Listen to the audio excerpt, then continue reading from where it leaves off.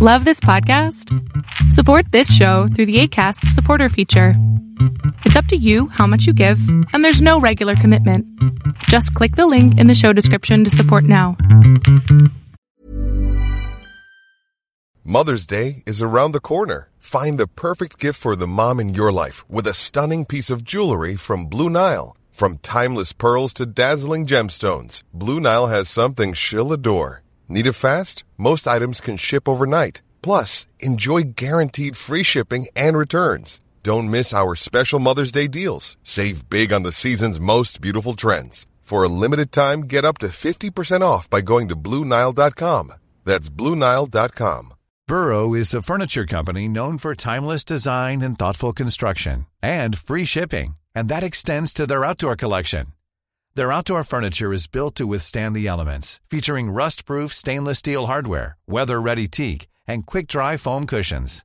For Memorial Day, get 15% off your Burrow purchase at burrow.com/ACAST, and up to 25% off outdoor. That's up to 25% off outdoor furniture at burrow.com/ACAST.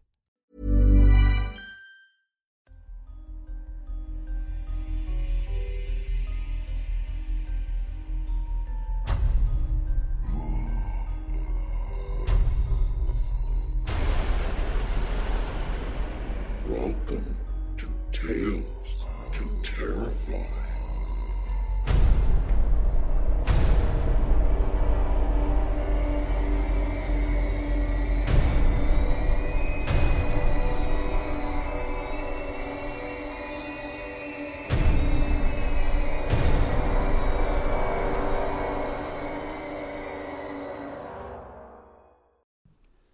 Good evening, children of the night. Welcome again to our hideaway in the woods, away from the eyes of the day-to-day world. Come on in from this cold for a few stories that we might hear. I did want to let everyone know that Robin Bradshaw has reached out to me to let me know that she and David Bradshaw, who you will recall ran a very successful Kickstarter for his album Songs from the Former Country, which we promoted, is putting together a bit of audio about the project and about the song that was done specifically for Tales to Terrify. That will be coming up on an episode in the near future, so stay tuned. Tonight's story is one that has been in the queue for a bit too long. Our genre has many contributing female authors. However, let's be honest, it's more guys than gals around these parts. And although Tales to Terrify has had some great inroads for authors from Australia and New Zealand, most of our authors are American or British. Tonight, we have a story from an author that helps on both fronts. Lily Herne's XYZ appears in the collection of short stories Exotic Gothic 5, Volume 2. A bit about the author, or should I say authors. Lily Herne is the pseudonym of mother-daughter duo Sarah and Savannah Lotz. A fan of fake identities, Sarah also writes an urban horror series with author Louis Greenberg under the name S.L. Gray, as well as various crime novels, internationally anthologized short stories, and screenplays under her own name. Savannah, a die-hard fantasy fanatic, is currently in her second year studying screenwriting at the University of East Anglia.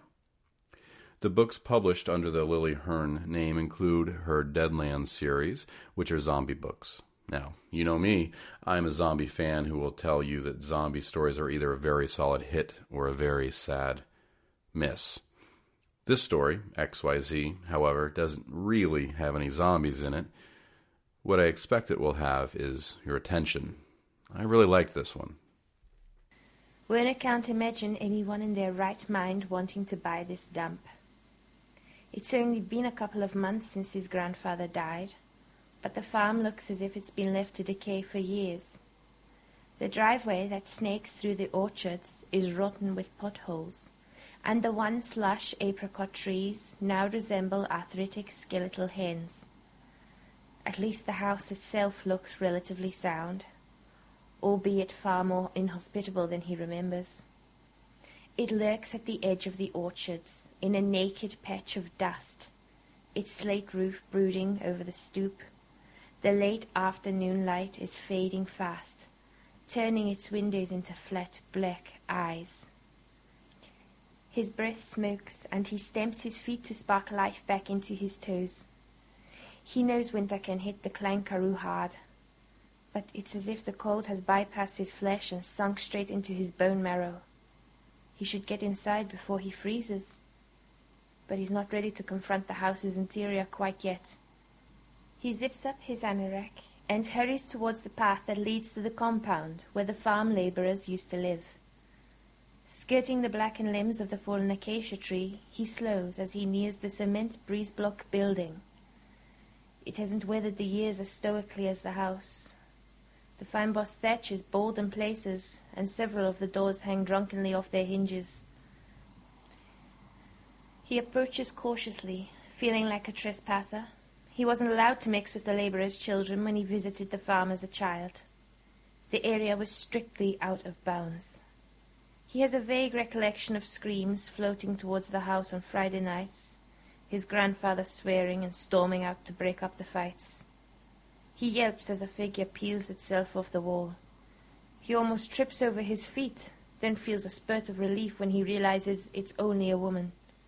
She's skinny to the point of emaciation, dressed in a black shirt and flimsy trousers, oblivious to the cold.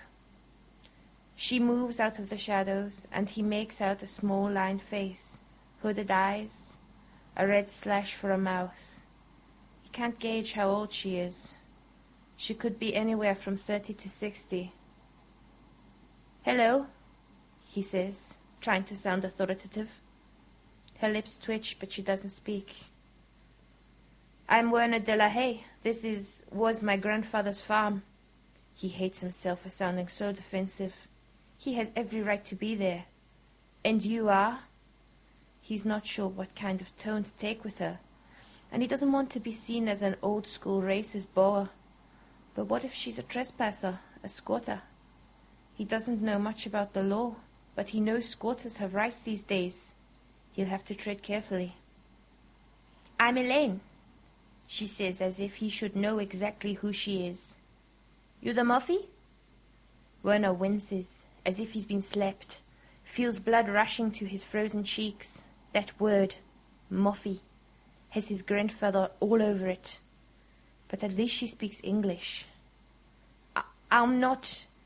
Did you work for my grandfather?" "Ja."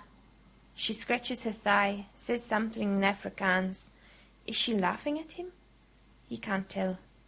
The girls at the office used to make fun of him. He was always the last one to get the joke. It had been a relief to give up work to care for his mother. "And do you live on the property?" The compound looks barely habitable. But she can't be living in the house, can she? "Ja." "I'm here to sort the house out. You know, make sure everything's ship-shape. Check there aren't any leaks, burst pipes, that sort of thing." Nervousness is making him babble. Should he tell her he's putting the farm on the market? No. He doesn't want to get into that sort of discussion right now. Still, at least there's someone else on the property. He won't be entirely alone. "Do you know, is there still electricity in the house?" He almost hopes there isn't. If not, it will give him an excuse to drive into town and find a guest house. Not that he can afford it. A shrug, another jar. Something shifts in the dark mouth of the doorway behind her. "Is there someone else living here?" "No." An awkward silence stretches. "Right, I'd better get going."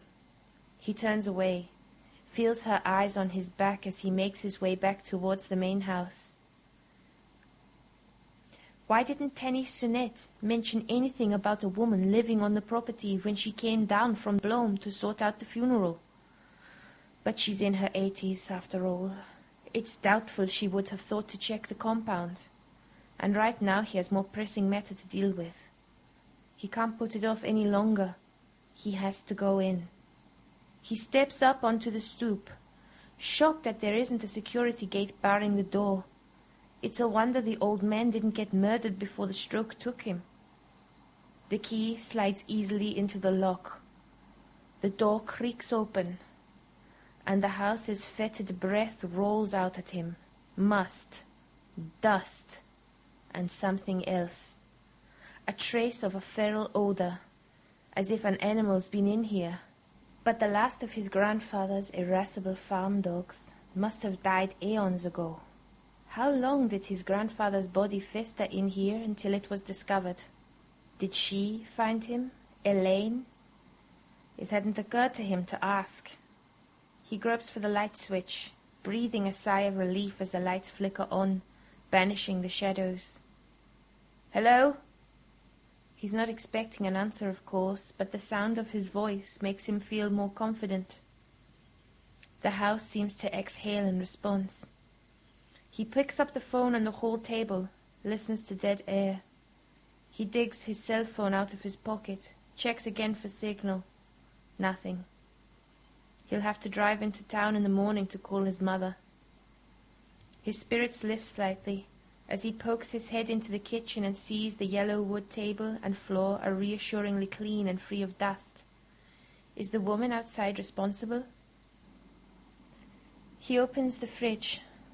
It's spotless, but it's so frigid in here he can't tell if it's working. Cans of tomato soup and baked beans are piled neatly on the sideboard. He tries the tap. The pipes thunder, then spew out a barrage of brown water that eventually runs clear. He heads across the hallway towards the lounge. The couch he remembers from his childhood. A scuffed, brown leather monstrosity still dominates the room. The only new addition is an ancient TV set. A large, cream-colored book on the coffee table catches his eye, and an old sense of dread scrabbles free from its lair at the edge of his mind. He knows this book. He traces the gold-embossed letters scrawled on the encyclopedia's spine. X, Y, Z. Apart from his Uma's old Bible, it was the only book his grandfather kept in the house. He retreats, feeling whisper-light legs skittering over his skin. A heaviness settles in his chest, and he's overwhelmed with the longing for the sterile flat he shares with his mother. Their clutter-free flat, with its stark white walls and shiny tiles. As his mother is always saying, clutter only adds to the places where they can hide. The house is full of nooks and crannies. Every eave and corner and dark surface is a potential hiding place. But he can't let his mother down. He has to be brave. He takes a deep breath and steels himself to explore the floor above. The room in which he and his mother used to sleep is full of broken furniture and old suitcases. He shudders, shuts the door on it, and moves on to his grandfather's room, preparing himself for cobwebs, dust, and junk on a grand scale. But the walls are bare and white, and the mattress on the solid four-poster bed looks relatively new and comfortable. He remembers his mother telling him that his Uma brought the bed with her from Holland. It must be worth a fortune. He needs to concentrate on that and not worry about other things. He realizes that this is probably where his grandfather died, but he can't detect any odor other than the stale air of disuse. And it's not ghosts or spirits or any of that nonsense that's worrying him. He'll sleep in here. Despite the lack of curtains or carpeting, it feels safe, almost warm. He pokes his head into the bathroom at the end of the corridor. The water in the lavatory is brown, but otherwise it looks clean enough to use. And mindful that it won't be long before it's fully dark, he scurries downstairs and out to the car to fetch his pillow and sleeping bag. He hesitates outside the lounge door. Then, not quite sure why, he darts in and collects the encyclopedia. There's nothing else to do but go to bed. He removes his shoes, finds himself pulling his socks over them, something he hasn't done for years. He's woken from a dreamless sleep by his aching bladder. Shivering as his bare feet meet cold wood, he hurries into the bathroom. Relieving himself, Werner runs through what he needs to do today. Top of the list is meeting with an estate agent. Just the thought of dealing with strangers exhausts him, but he has to be strong. He can do this. The farm has to sell. It's that or find another job, head out into the world every day and leave his mother. He's about to flush when his peripheral vision catches a flicker of movement high on the wall to the left. He's almost too afraid to look. Prays it's just a moth, but some deep instinct, an early warning system that drenches his guts in icy water, signals what it is before his eyes fully take it in. His bowels cramp, his limbs lock. It dances down past the doorframe, moving impossibly fast, pausing as its legs encounter the edge of the mirror. It's a rain spider. Bulbous body and unbearably long legs. Werner identifies it immediately. He's made it his business to learn everything about them. Before panic overtakes, he shoots out of the bathroom, slams the door behind him. He can't bear the thought of it whispering away, perhaps skittering into his grandfather's bedroom. What the hell is he going to do? The one and only time he's discovered a spider in their flat, his mother had asked the block's caretaker to remove it. Then he remembers the woman, Elaine. Werner drags on his shoes, hares down the stairs and sprints towards the path at the back of the house. He's panting when he reaches the compound, almost screams as he trips over a branch, startling an anemic chicken that's been lurking in the rusting farm equipment. "Elaine!" There's no sign of her. He's reluctant to get any closer. Who knows what could be breeding in the thatch? He jumps as she steps out of the shadows of a doorway. She's wearing a sweatshirt and tiny denim shorts, and his eyes stray to her legs. They're long and brown, covered in downy hair. Incredibly, she's barefoot. He clears his throat. "Sorry to disturb you, but, look, can you come help me with something?" In the house? A slow smile. Her eyes seem to settle in the region of his crotch. Werner feels himself blush. "Please, if you're not too busy." "I'm not busy." "Great. I'll wait for you by the front door." He hurries back towards the house. If anything, it's even frostier this morning, and he can barely feel his cheeks. But the last thing he wants to do is go back inside. If he had his car keys on him, he probably wouldn't be able to quash the temptation to drive away for good. She appears 5 minutes later. He's relieved to see the shorts have been replaced by tracksuit pants, but she's still barefoot. Her wrists and ankles are scrawny, the bones sharp and pronounced, as if they're trying to escape from her skin. "What is it?" she asks. He doesn't know quite how to word it. He's a grown man. What will she think of him? Upstairs in the bathroom." It takes all of his courage to climb the stairs, but he feels slightly reassured as he hears her footsteps behind him. He hesitates outside his grandfather's room. Would you mind?" He nods to the bathroom. She shrugs and he makes himself follow her. She opens the door and peers around her. His heart thumps. They're standing so close he can smell the warm, smoky odor of her skin. It's still there, on the wall, taunting him. It's a phobia. Stupid, I know, but... He waits for her to laugh, make fun of him, but instead she slides straight into the bathroom. "Hang on, don't you need a glass or something to..." She turns and grins at him, holds up her hands and waggles her fingers. Oh God, she's going to pick it up with her hands. "You can't!" Taking the stairs 2 at a time, he runs into the lounge, slamming the door behind him. An old memory surfaces. The reedy sound of a scream followed by a shameful heat drenching his thighs. He can't let her see him in this state. He bites the inside of his cheek until he tastes blood. Move! He gathers his resolve. Steps out into the hallway. "Elaine!" There's no sound from the floor above him. Has she gone back outside? He walks into the kitchen, finds her sitting at the table, hands in her lap. Where is it? She raises her cupped palms, smiles slowly, but her dark eyes show no sign of humor. Jerks them towards him. He flinches back, only breathes again when she opens her hands and he sees that they are empty. It's gone, she says. Outside. Thanks. I hope you don't think... She stretches. Her sweatshirt rides up over her stomach, revealing a dark whirl of hair above her waistband. He colors, drops his eyes, racks his brain for something to say, some attempted conversation. Should he ask her if she wants some tea? No, she's not a guest, is she? And he has things to do. He'd better drive into town and call his mother.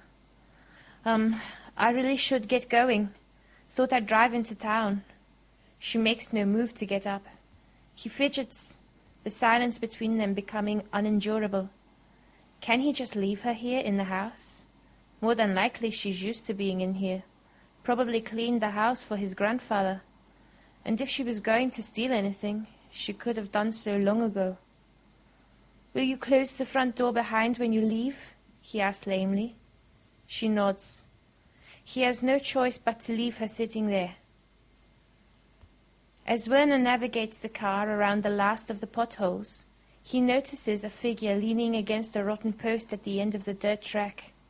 It looks like a boy, 12 or 13 or so, eyes hidden by a cap pulled low over his brow.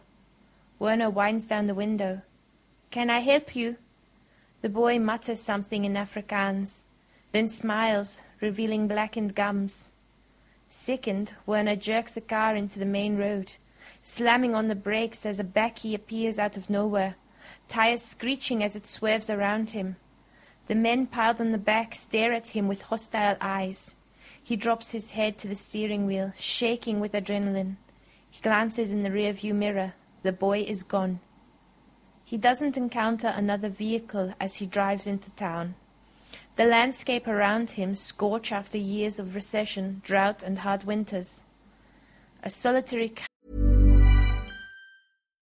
Life is full of what-ifs. Some awesome, like what if AI could fold your laundry? And some, well, less awesome, like what if you have unexpected medical costs?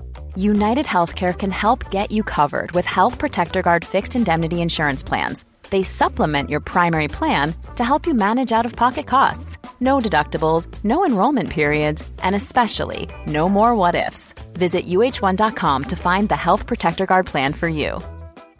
Ready to pop the question? The jewelers at BlueNile.com have got sparkle down to a science with beautiful lab-grown diamonds worthy of your most brilliant moments. Their lab-grown diamonds are independently graded and guaranteed identical to natural diamonds, and they're ready to ship to your door. Go to BlueNile.com and use promo code LISTEN to get $50 off your purchase of $500 or more. That's code LISTEN at BlueNile.com for $50 off. BlueNile.com, code LISTEN. How would you like to look 5 years younger? In a clinical study, people that had volume added with Juvederm Voluma XC in the cheeks perceived themselves as looking 5 years younger at 6 months after treatment. Look younger, feel like you. Add volume for lift and contour in the cheeks with Juvederm Voluma XC. Reverse signs of aging by adding volume to smooth laugh lines with Juvederm Volure XC. For important safety information and to find a licensed specialist, visit Juvederm.com. That's JUVEDERM.com. Not for people with severe allergic reactions, allergies to lidocaine, or the proteins used in Juvederm. Common side effects include injection site redness, swelling, pain, tenderness, firmness, lumps, bumps, bruising, discoloration, or itching. There's a risk of unintentional injection into a blood vessel, which can cause vision abnormalities, blindness, stroke, temporary scabs, or scarring. Talk to a licensed specialist to find out if it's right for you. Light whirls above a forest of rusted pylons. A broken sign reading "Accommodation" swings on rusty chains above a ramshackle gate. Plastic bags stuck to sagging barbed wire fences flutter sadly at him. The farm workers' settlement on the edge of the town is similarly depressed. Many of the houses sporting boarded-up windows and dust bowl yards. A dog with xylophone ribs slinks across the road. A clump of children with skinny limbs and vacant eyes of fetal alcohol syndrome show little interest as he passes. As he pulls into the main road, Werner sees with dismay that the town's only estate agency is shut, even though it's Saturday. The town is not so much sleeping as locked in a coma. The farmer's co-op is now a grimy superette, hemmed in by 2 bottle stores. A solitary yellow van idles outside the police station. Even the Dutch Reformed Church looks as if it's about to crumble into the Karoo dust. Double-checking that all his car's doors are locked, Werner bustles into the superette, breathes in the scent of decaying meat. He's reluctant to buy anything edible here. The vegetables are limp. The filthy freezer contains nothing but a few packets of battery-farmed chicken drumsticks. He'll have to drive the 30 k's to the next town for supplies. But he can live for a few days on the tins in the kitchen. He heads straight for the hardware aisle, fills his basket with insect repellent and several heavy-duty foggers he's fairly certain aren't environmentally ethical. Back in the safety of the car, he calls his mother. The signal is poor, but he's able to reassure her that he's fine. He doesn't mention this morning's incident. He doesn't mention Elaine. When he returns, he's greeted by canned television laughter. His heart sinks. She's still here. He walks heavily into the lounge, finds her stretched out on the couch, her dirty feet hanging over one of its arms. He's grateful to her for helping him out this morning. Of course he is. But he has to make it clear that she's outstayed her welcome. He holds up the plastic bag filled with cans of insecticide. "Do you mind going back to your room?" He tries to keep his tone light, as if they're sharing a joke. "This stuff is poisonous." She continues to stare at the television. Didn't she hear him? He opens his mouth to repeat himself, but before he can speak, she swings her legs to the floor, stands up abruptly, and slides past him. He shivers as her arm brushes against his. He waits until he hears the front door slam, then gets to work placing the foggers in each of the rooms. With 4 hours to kill before he can safely return to the house, Werner decides to explore the rest of the farm. He wanders through the orchard, snapping branches at random to check for signs of life. All are as brittle and lifeless as chalk. He's about to head up to the dam when he catches sight of Elaine sauntering down through the trees towards the main road, hips switching as if she knows she's being watched. He waits until she's out of sight, then jogs back in the direction of the compound. He hasn't forgotten the boy he saw loitering at the end of the driveway. He needs to be sure there's no one else living here. Werner inches closer to the doorway in the center of the building. Her doorway. It hasn't occurred to him how she manages to survive now that the farm is no longer a going concern. It really is bleak out here, probably devoid of electricity or running water. How can she bear to live like this? Rationalizing that she must be used to it, he smothers a trace of guilt. Double-checking to ensure she isn't about to return and catch him snooping, he leans forward and peers inside. Apart from a rusty wood-burning stove, there is no furniture, just a bundle of blankets on the floor, scattered with leaves and earth. He shudders again, feeling the echo of insectile legs on his skin. He's read that baboon spiders burrow into the ground, creating secret nests where they wait in the dark to spring out at unsuspecting prey. And this, he realizes, is exactly what Elaine's room resembles, a nest. He retreats, imagines a long spiky limb snaking out of the blankets, wrapping itself around his thigh and dragging him into the room's depths. He hurries back to the relative safety of the house, reassured by the lingering chemical odor in the hallway. He'll sleep well tonight. He jerks awake, automatically groping for his useless cell phone.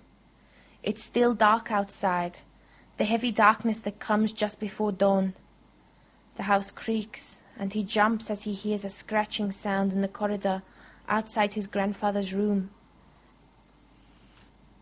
Feeling as exposed and vulnerable as an Amaqualan slug, he ekes the door open.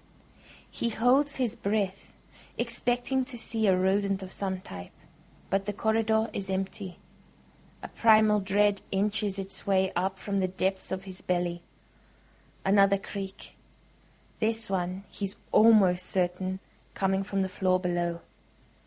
He knows with the certainty that only comes at night that there is something waiting for him at the foot of the stairs. A dark mass of legs and hair and obscene mouth parts. He wishes he had a weapon of some sort, a shotgun. But his grandfather hated guns, refused to have them on the property. He reaches across the bed and caresses the book's cover, and this time he remembers. He's sitting on a rug in the lounge, paging through the encyclopedia, half listening as his mother complains about the heat. She's lying on the couch where she spends most of every day fanning herself with an old You magazine. He looks up, confused, as she stops talking mid-sentence. She's clutching her throat, her mouth slack with horror. He follows her gaze, sees it skittering towards him across the floorboards, a big one, bulbous body, meaty limbs. His mother lets out a thin, reedy scream. It's heading straight towards him, but she's infected him with her panic and he can't move. He's paralyzed. It stops a meter away from where he's sitting, its front legs stroking the air. It's so close he can make out its eyes and the individual hairs that coat its legs. Footsteps thunder as his grandfather storms into the room, a huff of disbelief. "Stop that screaming, Mary. It's just a bleary insect. You want to turn the boy into a muffy?" His grandfather bends and fills his vision, hands him the encyclopedia. "Go on, son, deal with it." Werner feels his bladder letting go, hears his grandfather growling in disgust, feels the side of his head explode as a heavy hand whacks his ear. Despite the frigid air, Werner realizes he's sweating. He runs a hand over his face, sniffs. That's odd. He's almost sure he can smell smoke. He opens his door. The smell is stronger now. Cigarettes? Daga, maybe? He creeps downstairs. The lights are off, but he left them on, didn't he?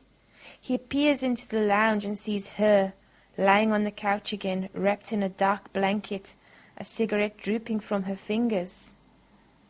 "You're smoking! You can't smoke in here!" He can feel his lips trembling with indignation. How dare she?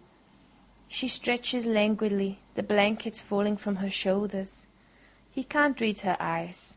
From where he's standing, they're nothing but inky holes in her skull.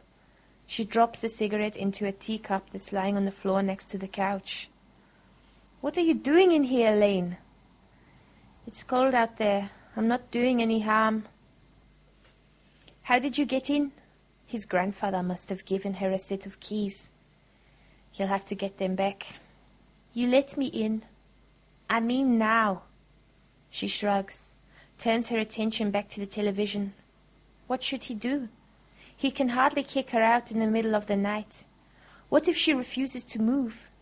She's skinny, but she looks strong, and the last thing he wants is some sort of confrontation.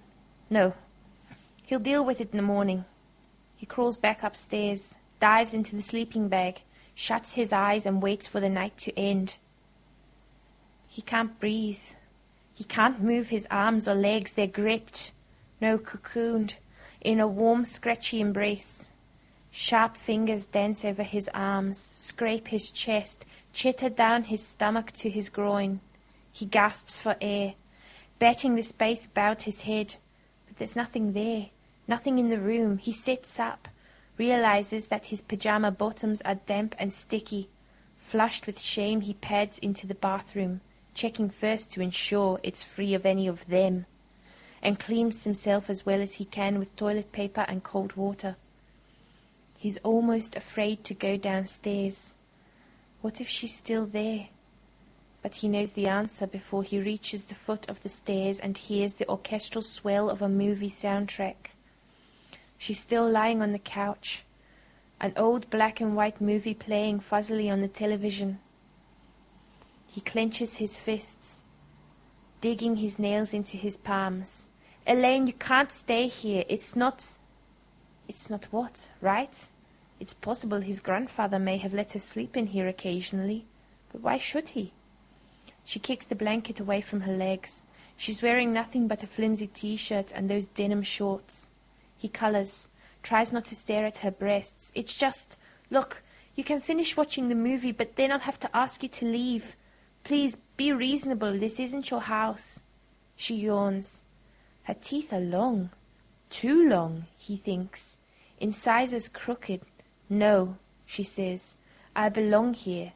I've always been here. Werner isn't sure what to say to that. It's been over 2 decades since his mother brought him here for the summer holidays. Could Elaine have been living here then? He has no way of knowing for sure. When he was a child, the farm workers were like an alien species, so far removed from his existence they barely registered on his radar. It can't be helped that the farm has to be sold. She must leave, and he refuses to feel guilty at ousting her from her home. Elaine, look, the farm is being sold. You have to leave, find somewhere else to live. Where? Again he's left floundering for a response. But she must have family somewhere, surely. That's up to you. You can't stay here. She smiles an empty smile. I could bring them in. I could go outside and bring them in. Bring what in? You know, the Gogas, the big ones, the spiders, she hisses. She wriggles her long fingers at him, and then, eyes piercing his, she dances them down her belly. He gasps as she plunges her hand beneath the waistband of her shorts. A ribbon of laughter follows him as he makes his way for the safety of his grandfather's room. Werner endures another gut-wrenching night, knowing that downstairs Elaine is making herself at home, digging her heels in, littering the lounge floor with her clothing and belongings, nesting. He spends most of the following day skulking in his grandfather's room, emerging only when hunger gets the better of him. Even then he scuttles straight to the kitchen, hardly daring to glance in the direction of her lair. He needs to phone his mother, knows that she must be frantic with worry. Never mind that he still has to arrange a viewing with an estate agent. But he can't leave the house. What if Elaine makes good her threat? What if he leaves and returns to find his clothes and sleeping bag alive with baboon spiders? He supposes he could go to the police, but what would they say? They laugh at him. His only other choice is to drive back to Cape Town. He can't bear the thought of his mother's disappointment when he returns to the flat, tells her what's happened, that he's allowed a squatter, a woman, to get the better of him. As night falls, he paces, sick with indecision. Exhausted, he finally crawls into bed, drags his pillows over his head.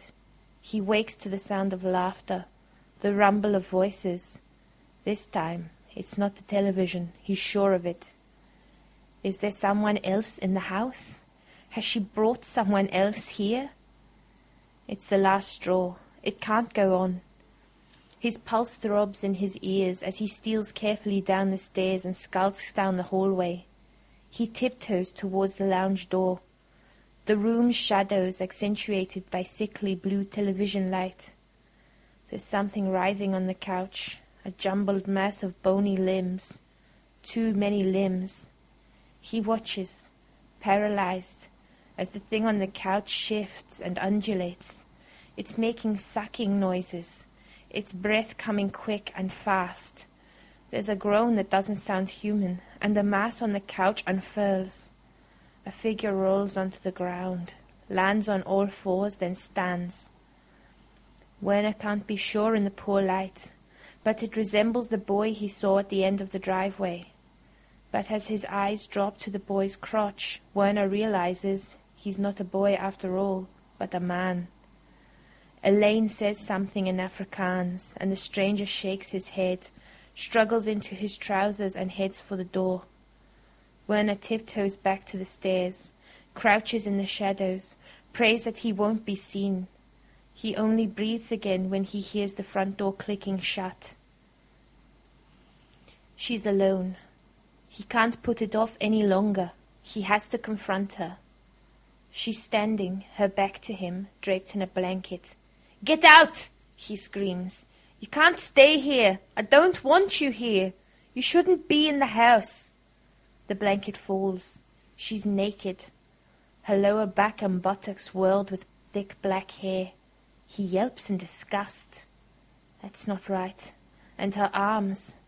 They're definitely thinner, longer than they should be, the joints swollen. She turns around. More of those coarse black hairs coat her belly and breasts. Werner's made a mistake, a terrible mistake. No! She scuttles towards him, her movements jerky, lightning quick, and before he knows what's happening, wiry limbs slam into the wall on either side of his head, caging him in. Werner stares into her eyes, can't drag his gaze away from them. Like ink poured into water, blackness floods the whites.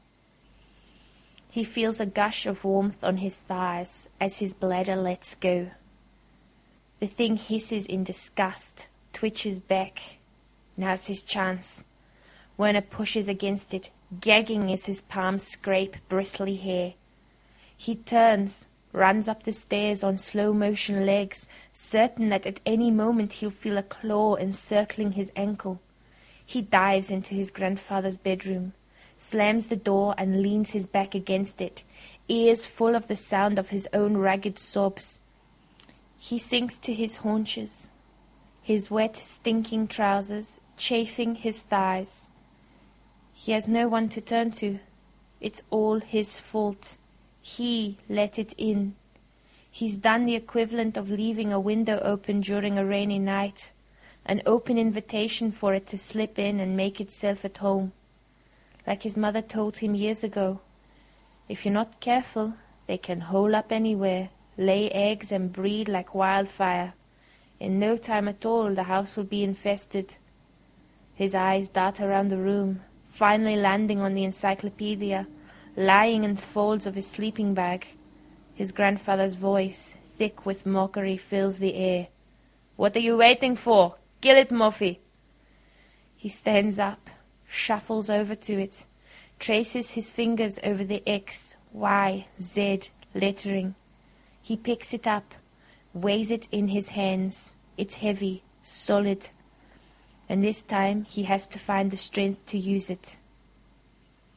The end. That was Lily Herne's XYZ, as read to us by Ashley Story.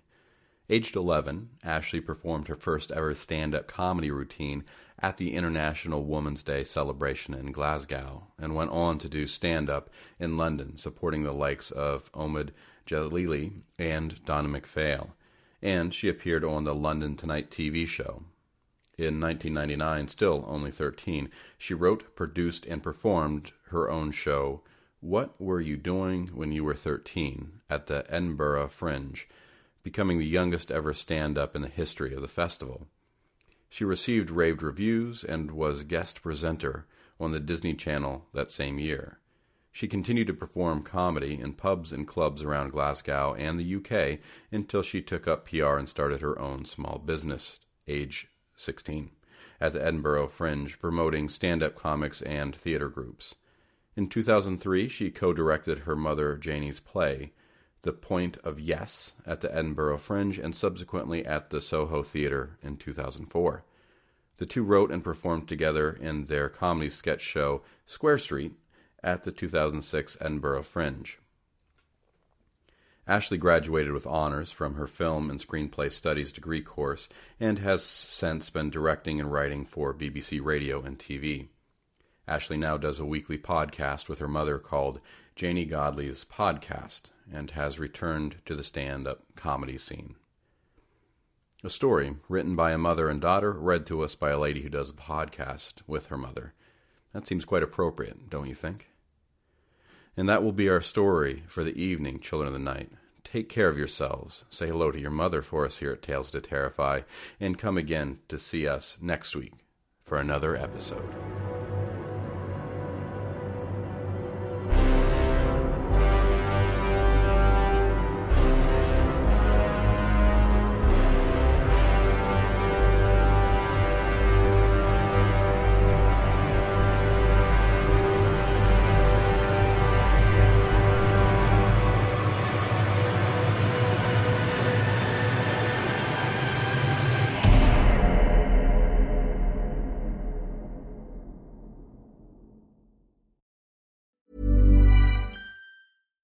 If you're looking for plump lips that last, you need to know about Juvederm lip fillers. With Juvederm Volbella XC and Juvederm Ultra XC, your lip look, whether it's subtle or bold, can last up to 1 full year with optimal treatment and no additional maintenance. Find a licensed specialist and see if it's right for you at Juvederm.com today. That's JUVEDERM.com.